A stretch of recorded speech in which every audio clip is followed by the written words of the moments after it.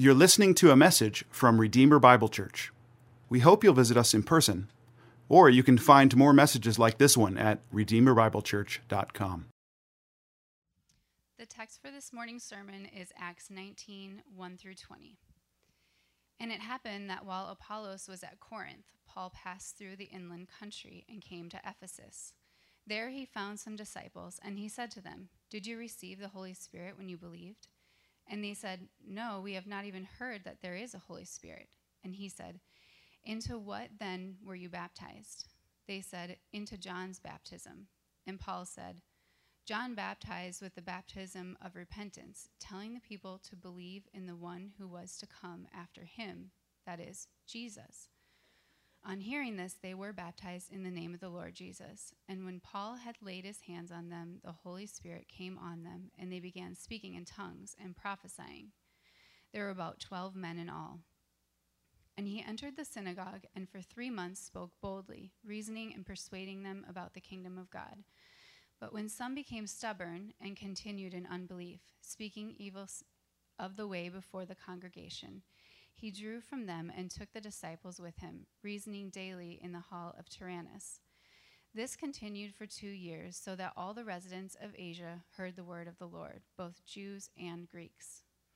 And God was doing extraordinary miracles by the hands of Paul, so that even the handkerchiefs or aprons that were touched by his skin were carried away to the sick, and their diseases left them, and the evil spirits came out of them. Then some of the itinerant Jews, exorcists, undertook to invoke the name of the Lord Jesus over those who had evil spirits, saying, "I adjure you by the Jesus whom Paul proclaims." 7 sons of a Jewish high priest named Sceva were doing this. But the evil spirit answered them, "Jesus I know, and Paul I recognize, but who are you?" And the man in whom was the evil spirit leapt on them, mastered all of them, and overpowered them, so that they fled out of the house naked and wounded. And this became known to all the residents of Ephesus, both Jews and Greeks, and fear fell upon them all, and the name of the Lord Jesus was extolled. Also, many of those who were now believers came, confessing and divulging their practices. And a number of those who had practiced magic arts brought their books together and burned them in the sight of all. And they counted the value of them and found it came to 50,000 pieces of silver. So the word of the Lord continued to increase and prevail mightily. This is the word of God. You may be seated.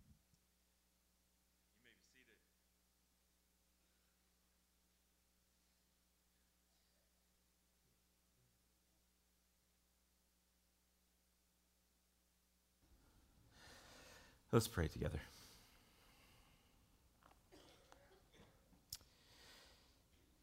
Father, it is good to be gathered with your people this morning. As has been mentioned already and prayed for, we ask that you would bring comfort and peace to those who are hurting this morning.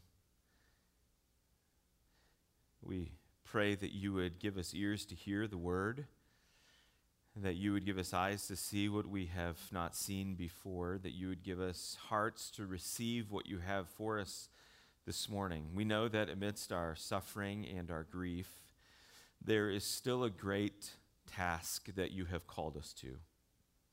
So we pray that in the midst of all that we're facing and all that we're thinking about, that you would give us this morning the grace to see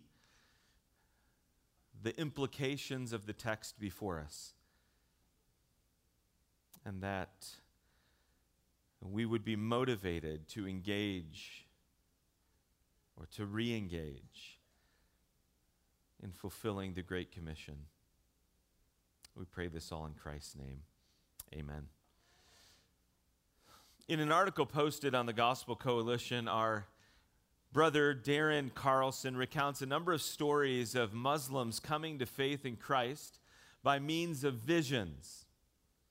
Here's just one of the stories he shares. The husband of a woman I know became a Christian, Darren writes. He had gone to Greece, but she was still in Iran. He would call her from the refugee camp nearly every day to share the gospel with her. She decided she would need to get a divorce and she couldn't be married to a Christian and remain a good Muslim. So she decided to look up all the verses in the Quran about Jesus. She was shocked to find him there, which then led her to find a Bible. One day, reading the Bible, she recounted, quote, "I was in my room alone, and the whole room became white, and I felt completely clean. At that moment, through trusting in Jesus, I became a Christian," unquote. Now, here's a second conversion story, but it's not from Darren. It's actually the testimony of a new Redeemer member, Elizabeth DeCarmo. And many of you will remember hearing it just a few weeks ago. Elizabeth wrote, "I was 3 years old when I came to Christ. I remember that day distinctly. I was upstairs in my bedroom watching my mom garden outside when a man in a pickup truck drove by our little alley. He slowed down close to our house and stuck his head out the window and asked my mom, 'Do you know Jesus?' My mom replied, 'Yes, we do.' And then he drove off." She writes, "I was struck by this encounter. I remember because it dawned on me that the Lord Jesus is everywhere and people don't only talk about him at church. From the time I was very young, my parents had been telling me of my sins and need of a Savior. And so that night I asked my mom and dad to come up to my room, and they knelt with me by my little bed, and I prayed to receive Christ." Friends, both of these stories, though they have very different details, they both display the sovereign power of God in bringing sinners to faith in Jesus Christ. It is God who orchestrates and directs every effective evangelistic encounter, whether it's the Muslim woman in Iran or the little girl in Minnesota. If God does not act by the Holy Spirit to draw a sinner to faith in Christ, no one would ever be saved. But the details of every story are unique, aren't they? Our text this morning gives us a front row seat to witness two evangelistic encounters. And from these two encounters, we will find 4 truths about evangelism. And these are important reminders for all of us as we engage in fulfilling the Great Commission. The first evangelistic encounter is found in verses 1 through 10, and here are the truths we will find. I'll give them to you before we look at them. First, fruitful evangelism demands gospel clarity. Fruitful evangelism demands gospel clarity. And second, fruitful evangelism requires spiritual dependence. First, fruitful evangelism demands gospel clarity. Verses 1 through 7. As Paul continues to travel when and where the Holy Spirit is leading him, Luke records another divine encounter, but this encounter is unique. The text simply says that he found some disciples. That's not particularly strange, but the conversation that takes place between these disciples and Paul is a little strange. Look at verse 1 again. "And it happened that while Apollos was at Corinth, Paul passed through the inland country and came to Ephesus. There he found some disciples, and he said to them, 'Did you receive the Holy Spirit when you believed?' And they said, 'No, we have not even heard that there is a Holy Spirit.' And he said, 'Into what then were you baptized?' They said, 'Into John's baptism.'" As Paul met these Ephesians who claimed to be disciples, he must have noticed something that he thought was a little off. Now, there's no way for us to know what that was because the text doesn't tell us. But something made Paul suspicious of their claim to be followers of Jesus. So Paul wisely engages them in conversation, asking a fairly basic and straightforward question in verse 2. "Did you receive the Holy Spirit when you believed?" Now, why is this Paul's opening question? Well, let's assume that as Paul has met these people and spent some time with them, he's heard them talk and he's watched them live. And as he's done this, he's witnessed something that has made him suspicious that the Holy Spirit is not present in their lives. I want you to consider what Paul believed and taught about the Holy Spirit, and perhaps this will shed some light on why he asked this question to these people. Writing to the believers in Rome, Paul said this in Romans chapter 8, verse 9, "You, however, are not in the flesh, but in the Spirit, if in fact the Spirit of God dwells in you. Anyone who does not have the Spirit of Christ does not belong to him." To the Corinthians, he wrote in 1 Corinthians 12, verses 12 and 13, "For just as the body is one and has many members, and all the members of the body, though many, are one body, so it is with Christ. For in one Spirit we were all baptized into one body, Jews and Greeks, slaves or free, and all were made to drink of one Spirit." Listen now to Galatians chapter 3, verses 2 and 3. "Let me ask you only this: did you receive the Spirit by works of the law or by hearing with faith? Are you so foolish? Having begun by the Spirit, are you now being perfected by the flesh?"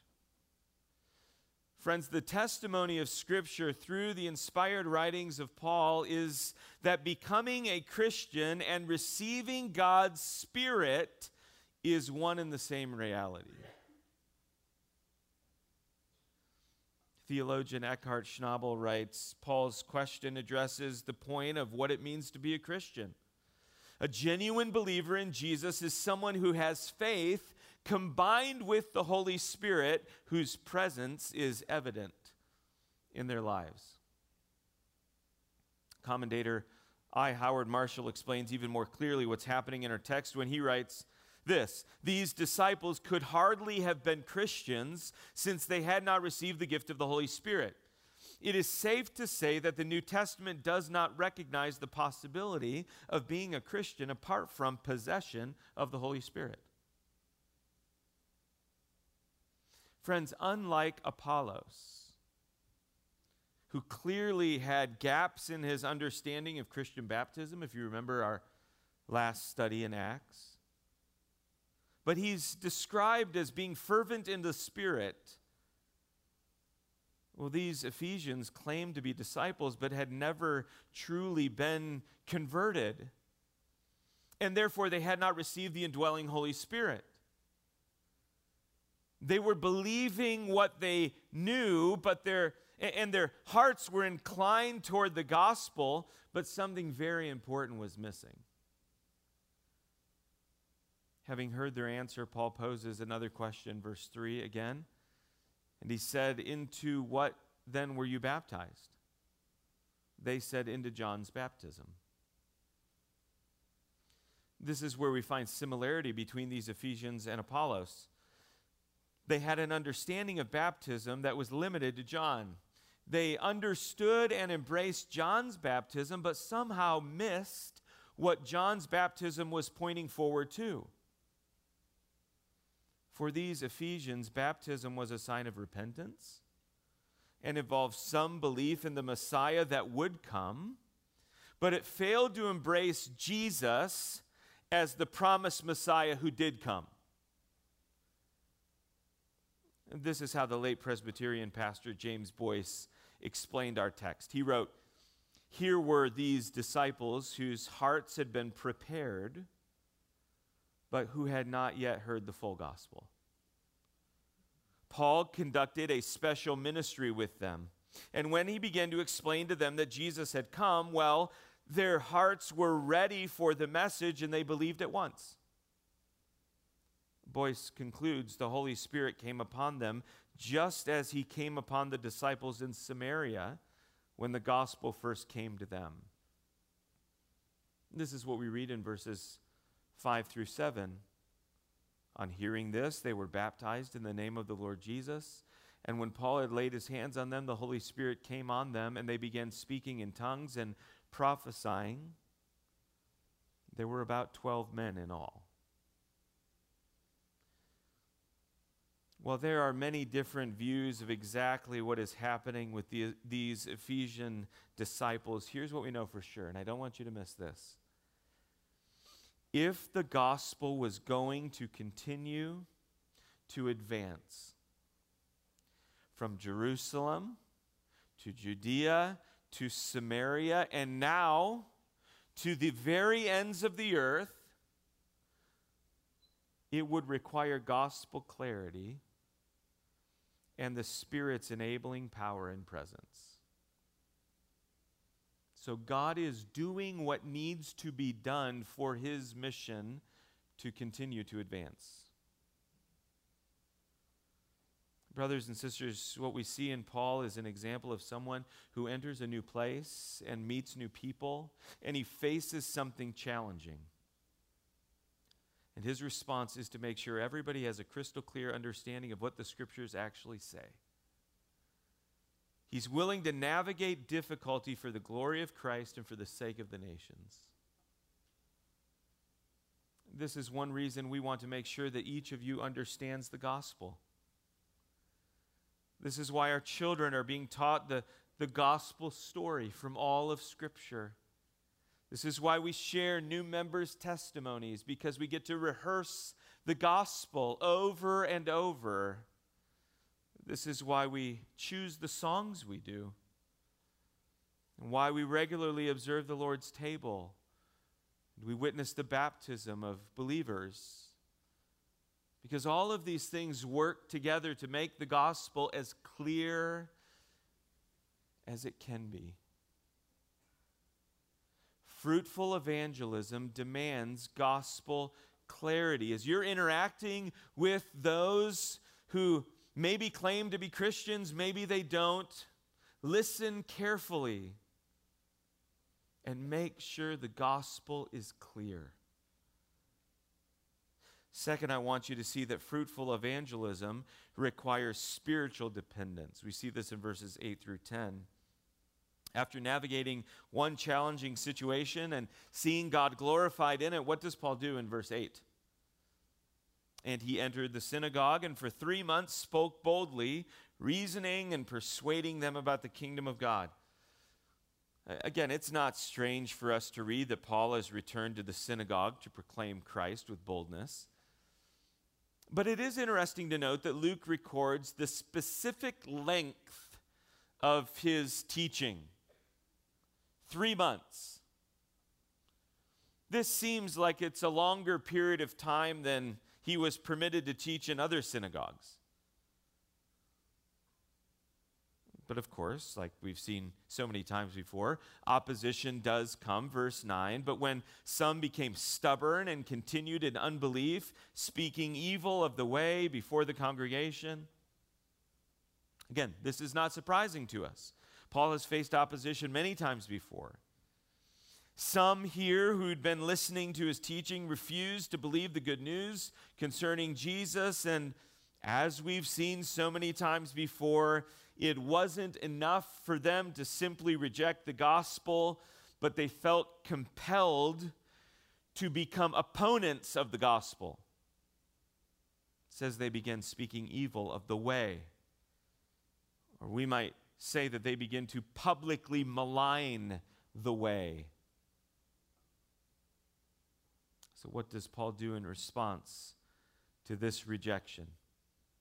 Midway through verse 9, he withdrew from them, took the disciples with him, reasoning daily in the hall of Tyrannus. This continued for 2 years, so that all the residents of Asia heard the word of the Lord, both Jews and Greeks. So friends, think about this.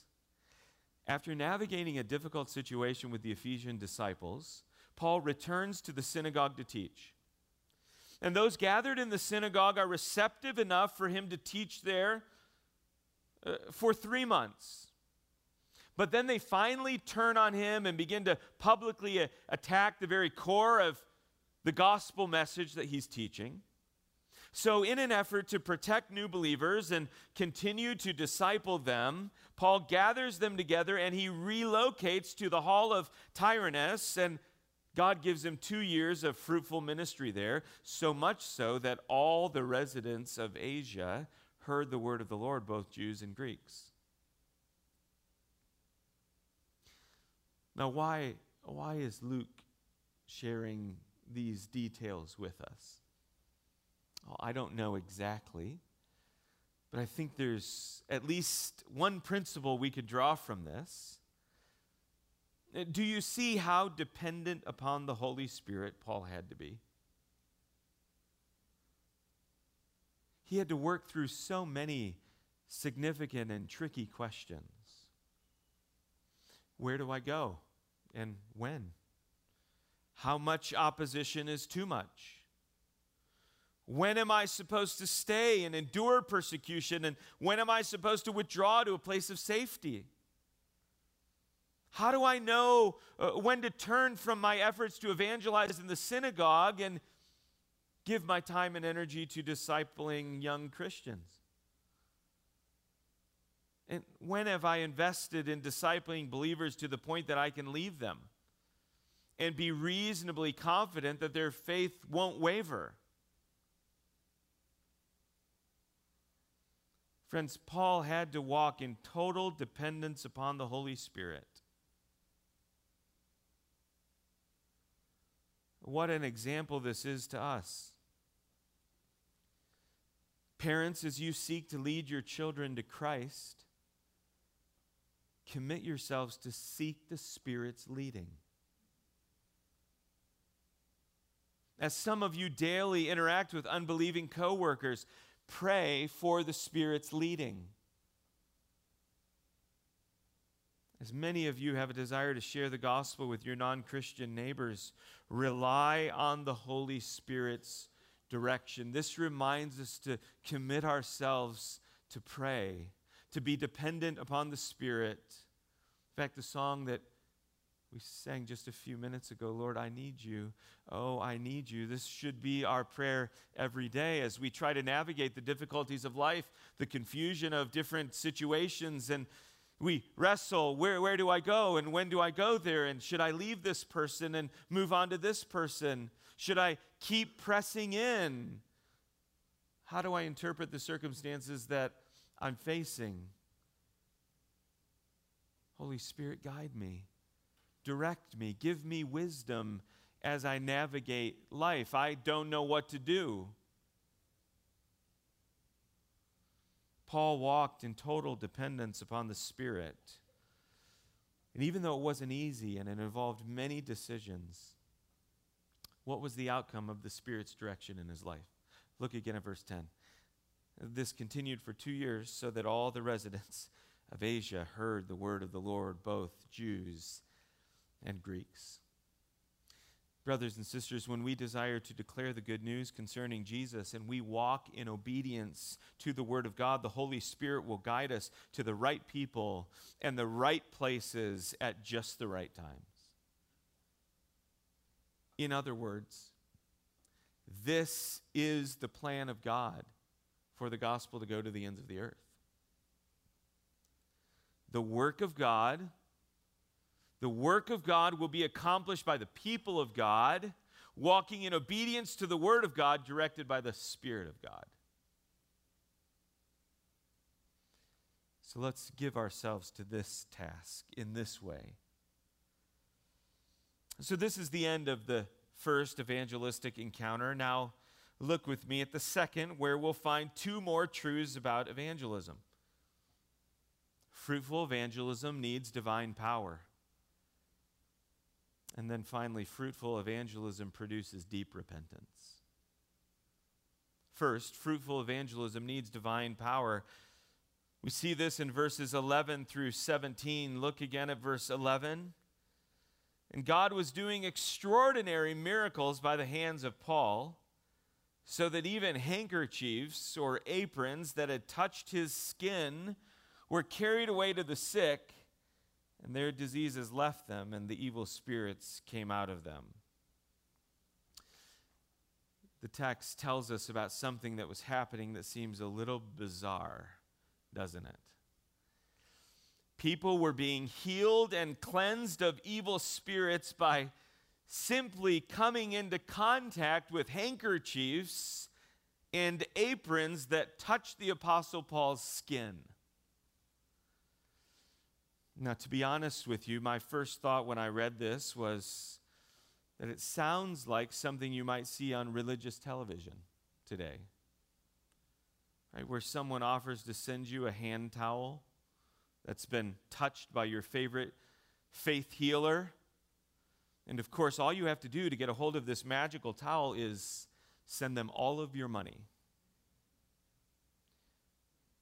Now, everything you've ever seen on TV like this is an absolute hoax.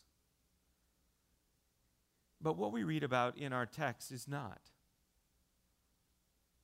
And here's one way we can know this for sure.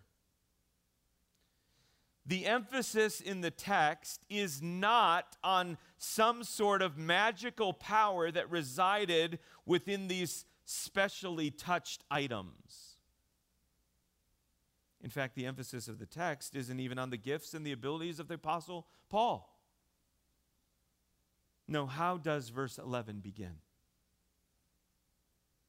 And God was doing extraordinary miracles by the hands of Paul.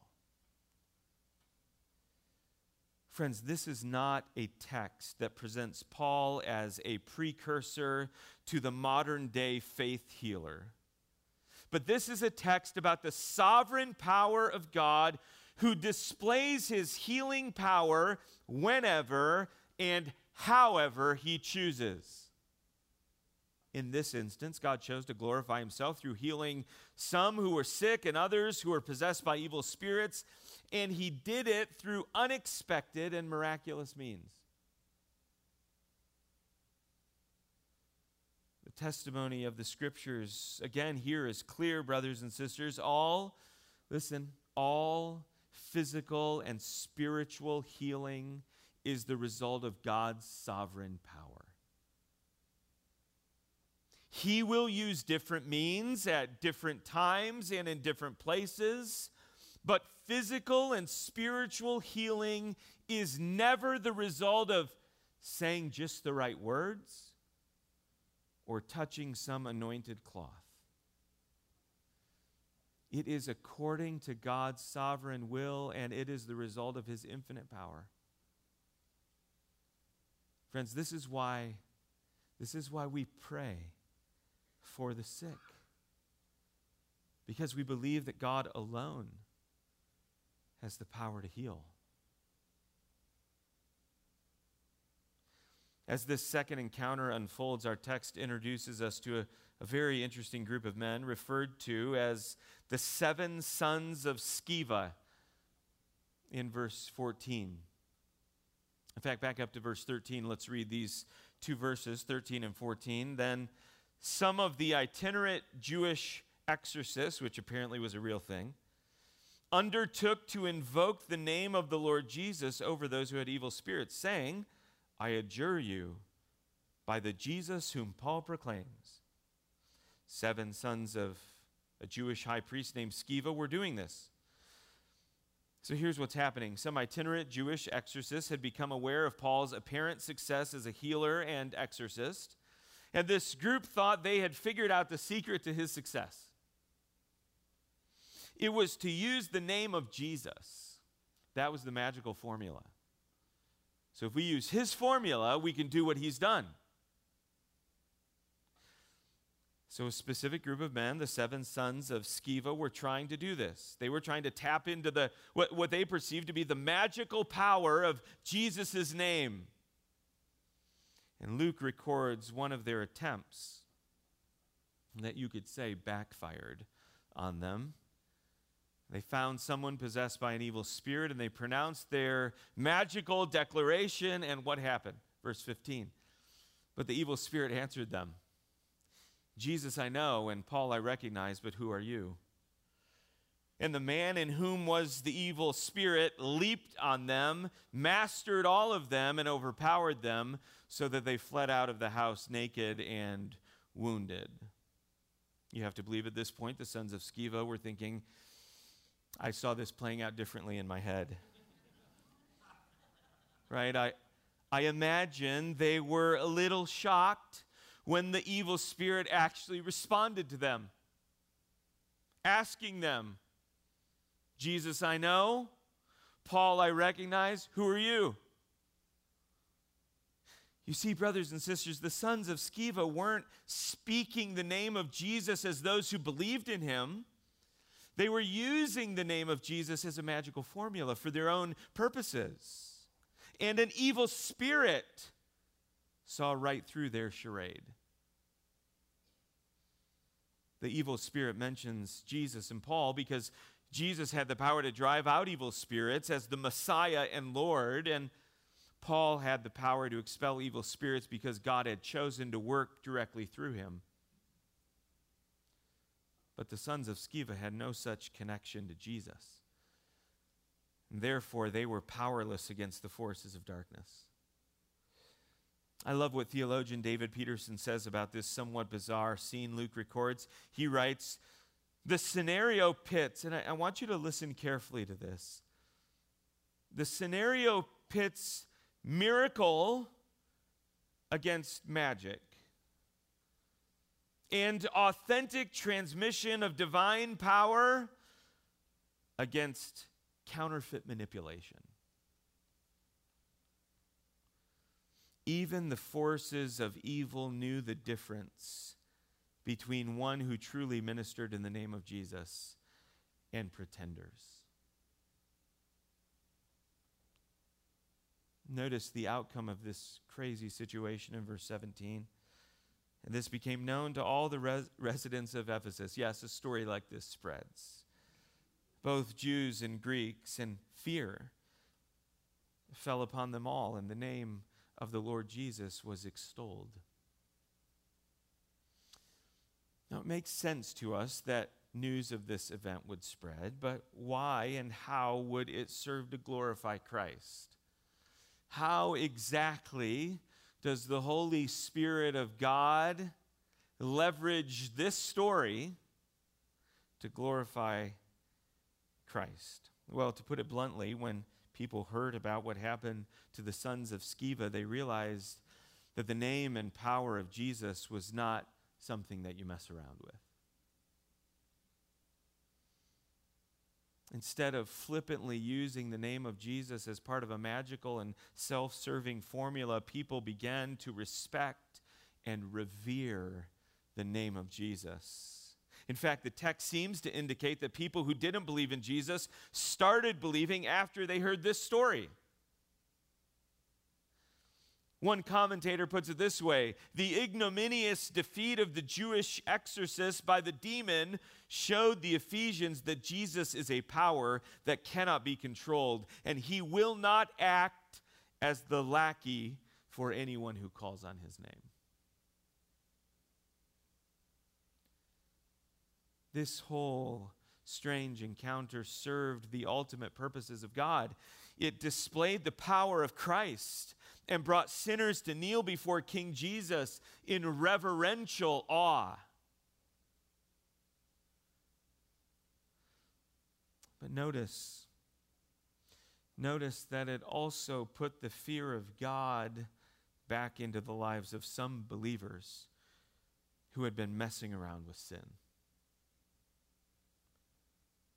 This brings us to our final and brief point. It's the fourth truth about evangelism that we see in this text. Fruitful evangelism produces deep repentance. You see this in verses 18 through 20. How can we know? How can we know that the gospel has really taken hold in someone's life?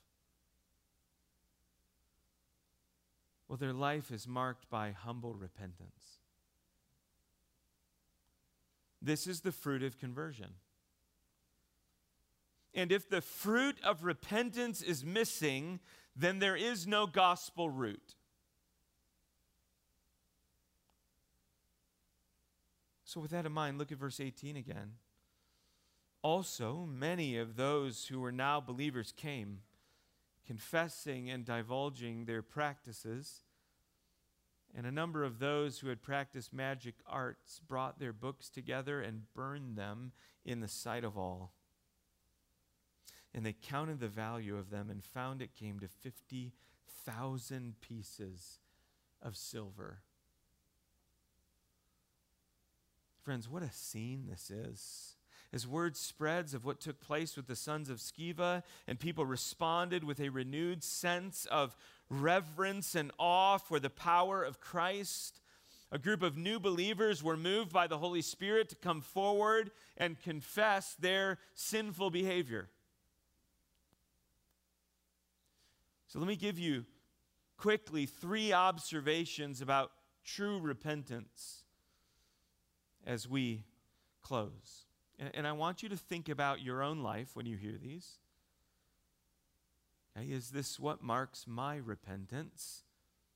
But I also want to give you a grid to understand and evaluate carefully what true biblical repentance looks like. First, true repentance isn't measured. True repentance isn't measured.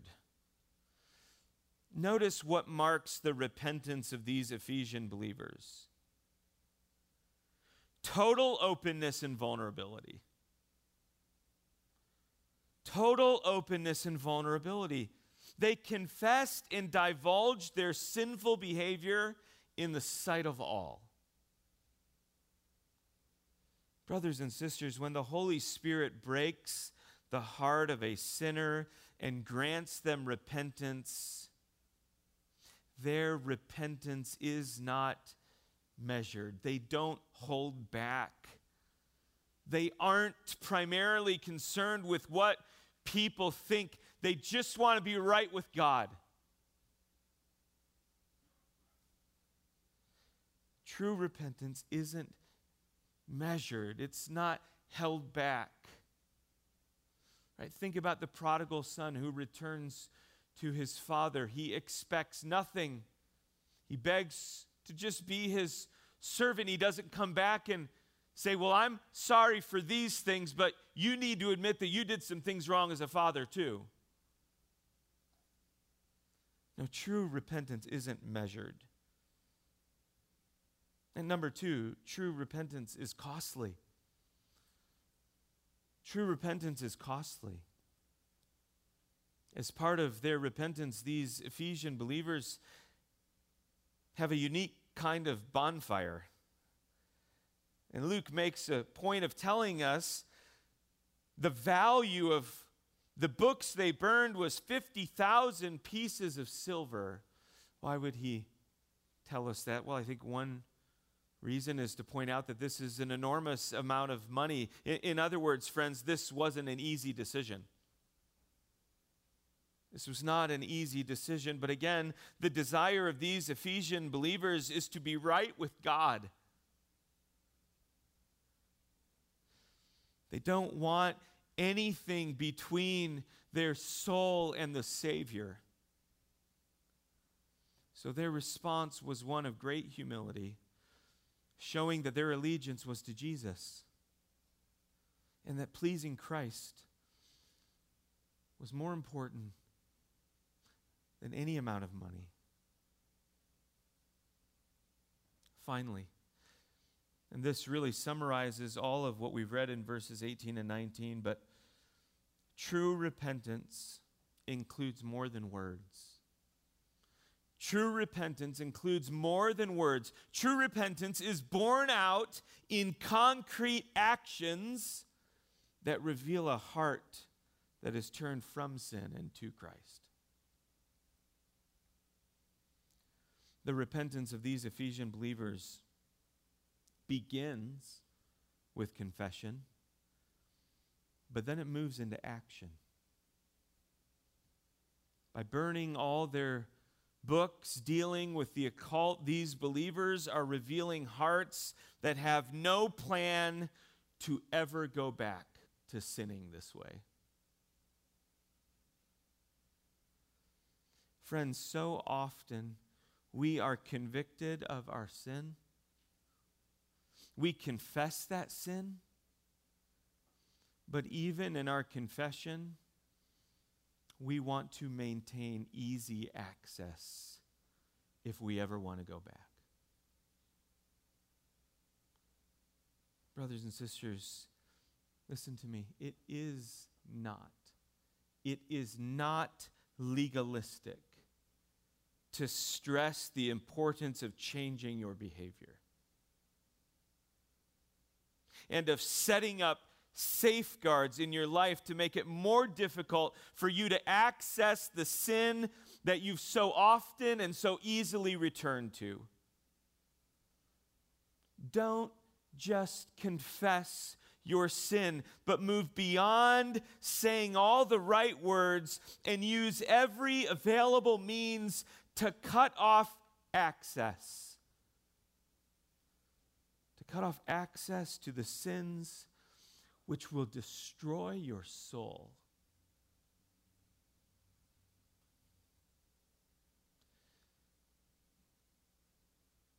Now, how does our text this morning end?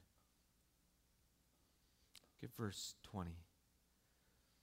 So the word of the Lord continued to increase and prevail mightily. God has been and will continue to work in sovereign power to save sinners in ways that we would never anticipate. But friends, fruitful evangelism, no matter when or where it happens, and no matter the particular group of people God chooses to save, whether it's Muslims being driven from their homes or the children living in our homes, fruitful evangelism demands gospel clarity. It requires spiritual dependence. It needs divine power. You can't do it on your own. And it will produce deep repentance. Let's pray together.